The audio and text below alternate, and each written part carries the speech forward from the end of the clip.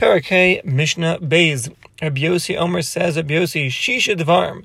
The 6 following things we're going to add on to the previous parak of Parak Daled, where we're discussing the Mikule Beis Shammai, the leniencies of Beis Shammai, Umechumei Beis Hillel, the stringencies of Beis Hillel. Ve'eluhem, and these are they. Number 1. Ha'of ola imagavina ala shulchan ve'enu nechal. Chicken can be brought on the same table as cheese. Of course, it cannot be eaten together, but it can be brought at the same time on the table. Kedivrei Beis Shammai. Beis Shammai are lenient. The halacha is that it's usher to bring basar ugavina, meat and cheese, on the same table. Gzeira shemiyala habasar imagavina, lest you bring the basar, the meat, and the gavina, the cheese, bekli rotech, and a bubbling hot kli, which would be derech bishol. The Torah forbids cooking milk with meat, basar b'chalav, as it says.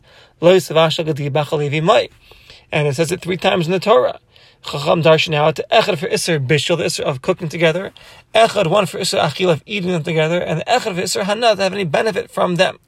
Now, when is this said? By basar behema, of a behema, the meat of a basar ov, but the meat of a chicken, not of a behema, domesticated animal, not of a cow, but ov, of a chicken with challah, with milk. Eino aser min Torah. That's not aser min Torah. Elam medivrei only midrabanan is it aser.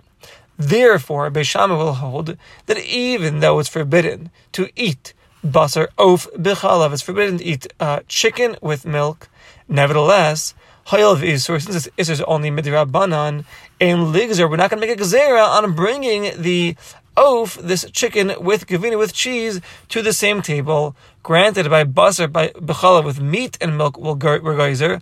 Don't bring them to the same table, lest you bring it in a boiling hot pot together, and you be over on the cooking of milk with meat. That's correct over there.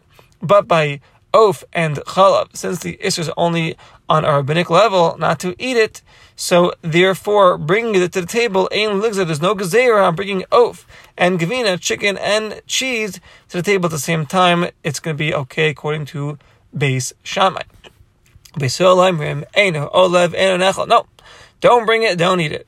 Af basar oaf, even chicken is also to bring it together with cheese to the table, because the same gezerah that we mentioned earlier. And others explain that the das of Beis Hillel, they made a gezerah of basar oaf v'gavina shema yevel la'achlam yachad, lest you come to eat them together. Okay, so either we go like the previous gezerah, or maybe you'll go ahead and eat them together. Item number 2, tarmin zeisim al shemen. One can take truma, olives over oil, va'anavim al yayin, grapes over wine. Kedivei Beis Shammai, like the lenient opinion of Beis Shammai, meaning one who has olives and oil, zayis and shemen, and he's chayav to take of truma from them. Whereas anavim v'yayin, grapes and wine, he's chayav to take of truma for them. So he's permitted, according to Beis Shammai, to take of truma from the zeisim and the olives, and also pater the shemen, the oil, or take of truma from the anavim and pater the yayin. Beis Hillel eino tarmin. No, you cannot. You only take of truma from zeisim on zeisim, and from shemen on shemen, so to anavim on anavim, and yayin on yayin. Because Beis Hillel darshans that the pasuk says v'nechshav lachem trumaschem chedagim min hagayren. Mikan lamdu she'ein tchemen ela min hagamar ala gamer. You can only take of truma from that which is complete on that which is complete, not from that which is not complete on something which is complete. The grapes, the olives are not complete yet. The wine and the oil that comes out is complete. It says Beis Hillel, you cannot take off truma on something which is not complete over something which is complete. Don't take a truma from the grapes or from the olives on the wine or on the oil. But according to Beis Shammai, one is permitted to do so. Item number 3, ha-zoreya arba amos shebekarim, one who plants a seed, like wheat or barley, 4 amos in a vineyard, meaning one who comes to plant at the side of a vineyard, he has to distance himself with these zera, with the seeds, say it's chitim, for example, it's wheat, for example, he has to distance himself from the vineyard by 4 amos. This is the share of avodas hakarem, and if he doesn't provide this distance, and he plants within the 4 amos of the vineyard, Beis Shammai amem kidesh shur achas. So hazera kidesh, meaning klemer, it's aser behana. That which he planted is forbidden, it's aser behana because of kalayim. Shur achas, 1 row from the vineyard which is near this ground that he planted, that row of the vineyard is forbidden because of kalayim, as it says, "Le'sizur karmecha kalayim." Pentik t'shemalia azarasha tezah v'tevuas hakerem, meaning that the tevua hakerem is miskadeshes imazram ve'ishlusu of kol mashen iskadesh. So you have to burn it. Everything else is permitted. So when you plant within the 4 amos, so one row of the vineyard you'd have to burn, and everything else would be okay. That's what Bishami holds. The tevuas hakerem is mashma, one row of the vineyard. Even shur achas, one row, is deemed a kerem vineyard. No, according to Beis Hillel, if you plant less than 4 amos away, so then you have to get rid of now. Less than 2 rows are not deemed a kerem, not deemed a vineyard. Since the Torah says tevuas hakerem, it has to be a vineyard. You have to have 2 rows. So 2 rows of the vineyard would have to be burnt because of kalayim. Item number 4. Hame Isa, one who has flour that he places in boiling water. Beishame Paitim, Beishame exempted from the mitzvah of Parshas Challah, because Shekol HaNefa, anything which is baked derech pishul through cooking, is exempt from Challah. But Beis Hillel say that no, you're still chayav in Challah. Item number 5. Matbilin bechardelis kedivei Beis Shammai. Chardelis is the zerem, is the flow of rainwater that comes down from the mountains. And Beis Shammai holds that you can dip, you can toivel in this chardelis kelev that are tamei to make them tar, even though she'ein b'mikvah hatvila, she'ein b'makom hatvila, arba'am sa, even though in the place where you're dipping it you don't have 40 sa, which is the requirement for a kosher mikvah. But since since you have from the beginning of the water flowing down this mountain until the end, you do have 40 sa in total. That suffices. You cannot dip in the chardelis. When the rainwater is flowing, even though you have 40 sa, if you look at the whole flow from the top of the mountain to the bottom of the mountain, that's not enough. They have to be stagnant in one spot.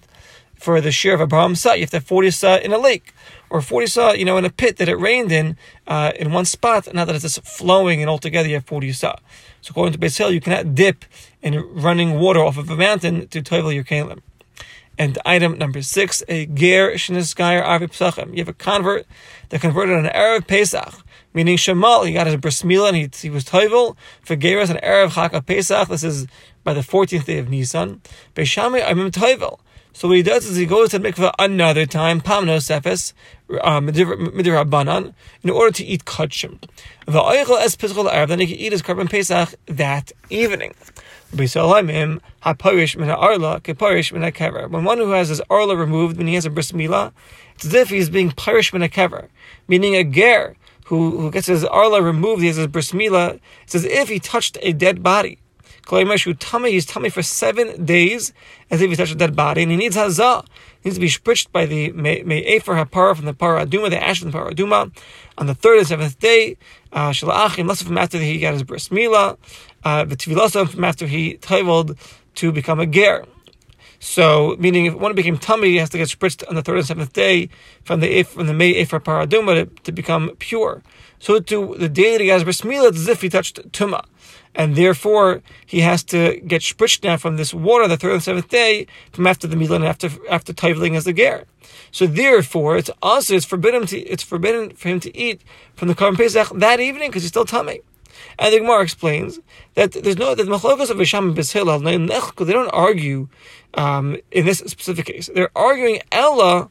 What's the case? They're arguing by an aral guy, a guy who's an aral that has bris milah on the 14th of Nisan.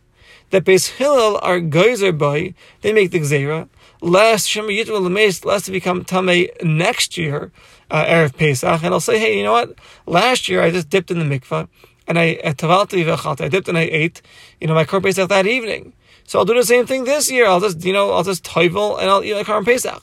But he doesn't realize that last year, in the previous year, he was a guy, and he became a convert. So only then he was able to eat the korban Pesach that evening. Because, the guy's not Makal B'tumah. But now that he's a Jew, and he became Tumah from Tumas Meis, he's not going to be Torah for 7 days. So because of this Gzeira, Beis Hillel said that Gam Hashana, even the year that he's becoming this convert, he has to wait a week, he has to have the spritzing of the 3rd and 7th day in order to become Torah. And therefore he cannot eat from the korban Pesach that evening. Beis Shammai hold, She'en guys, we're not making this Gzeira of Tumas Meis in the next year. We're not concerned about next year. So this is the machlokas between Beis Shammai and Beis Hillel. However, an Aral Yisrael, if you have an Aral who's a Yisrael, meaning how's that possible? For example, you have a Jew whose brothers died, through bris milah, So they never gave him a bris milah. They were concerned he would die also. He is forbidden to have the Karban Pesach, even though he's Jewish. The Torah says, but he's an Ar, he can't eat the Karban Pesach.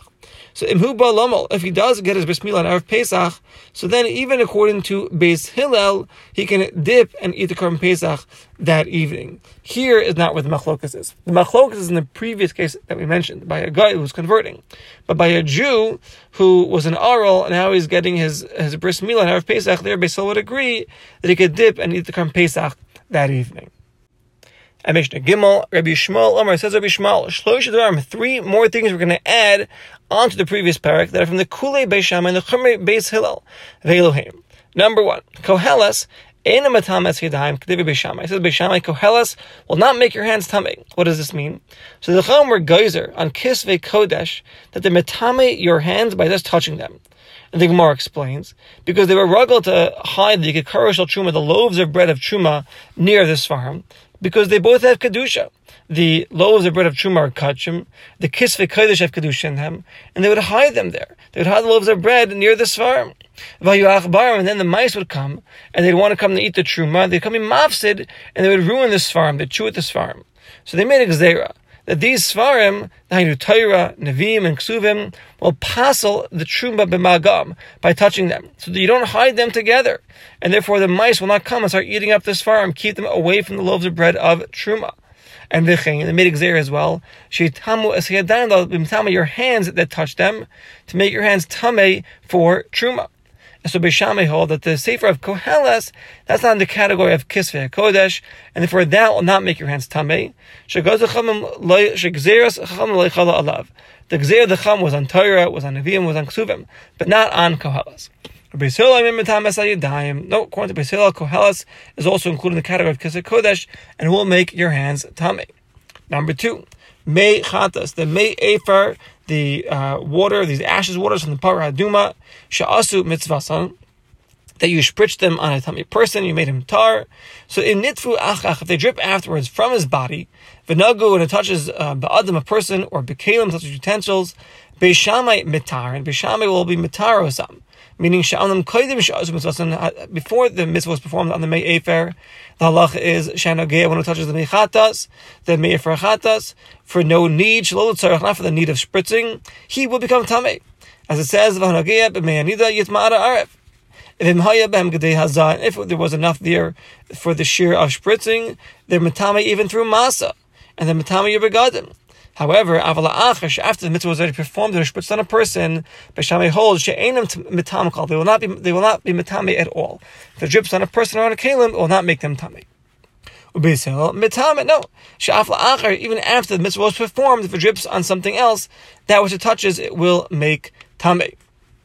And number 3, haketzach. Ketzach is a type of cumin they would put into bread. Beis Shammai mitar, and Beis Shammai hold that it's not mekabil tuma, because it's not deemed food, it's not deemed ochel. Beis Hillel matam, Beis Hillel said that no, since they were ruggled to put it into bread or into other foods, it is deemed food and it's mekabel tuma. And v'chein l'maisus, just like Beis Shammai and Beis Hillel argue with regards to tuma, so too they'll argue with regards to maisus. The Beis Shammai will exempt this ketzach from maisus because it's not deemed a food, and Beis Hillel will be mechayev this ketzach and maisus because it is deemed a food.